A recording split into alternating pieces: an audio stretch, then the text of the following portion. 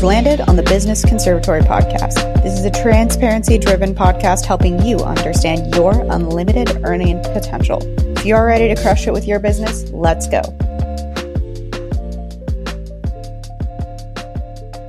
Hello, everyone, and welcome to another episode of the podcast. We are on another day of the Make More Money Challenge. And just to avoid any confusion for you, we do reference the previous episodes of the challenge in this episode.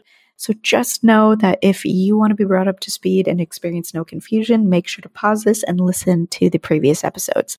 And for all of those of you who are back, who have listened and are up to speed, welcome. Because this episode, we are going to be talking about removing toxic expenses from your business. Now, many of you aren't new to owning a business. You've had businesses for a number of years, and you'll notice that each phase of your business kind of more or less has seasons, right? And there's the beginning season that you're in. There's the investing in yourself portion. There's the trying new things. Maybe there were a few seasons that were just completely duds that are really hard for you to think about.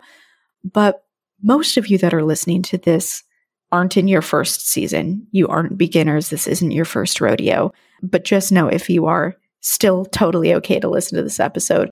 But I want to let you guys know that this episode is not just me sitting here telling you, hey, look at your subscriptions and get rid of the ones you aren't using. Because too often when we look at our bank accounts and we look at the things that are coming out, you can see that certain purchases that you've made are reflections of different phases in your business. And I find that wildly, wildly fascinating. Maybe there was a subscription that you signed up for a directory listing so you could get noticed in your local area. Maybe there was an investment in a mentor that you had where you're on their recurring subscription membership. Maybe it was a course that you invested in that you kept thinking that you were going to go take a look at and really invest in. And maybe you haven't. Maybe there's a bunch of things that you knew that in one way or another you've been procrastinating doing.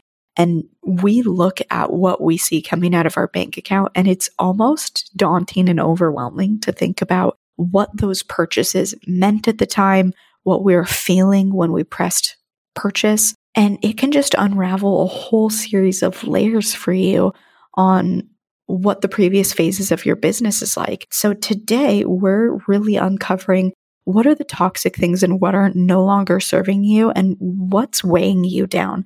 Because if you're anything like me, anything that's reflective of past times or reflective of times where you struggled and maybe suffered in your business can be really inhibiting your ability to invest in the future.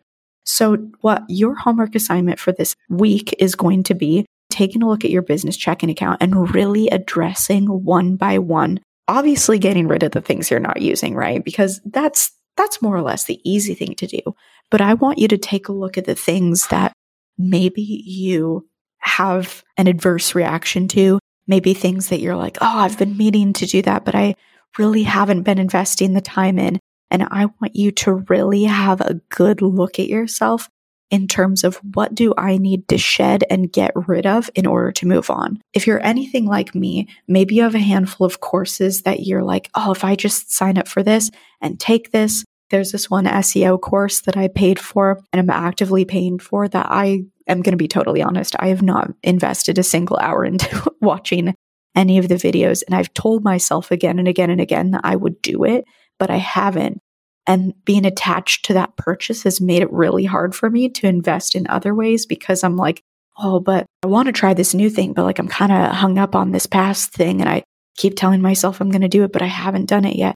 There are many things like that for you. Maybe it isn't a course, but maybe there was someone you invested in mentoring in that you are in their membership program and you keep investing thinking that you're going to take the time to watch the videos and you haven't, or have a one-on-one conversation with them and you haven't. Or maybe there are investments you made when you were earlier on in your business that you really need to take a good look on whether or not they serve you. Because next week, your girl is going to be walking you through investing and making sure that you're sowing the seeds for your business to thrive. And it's really hard to do that when you're weighed down with all of these extra purchases.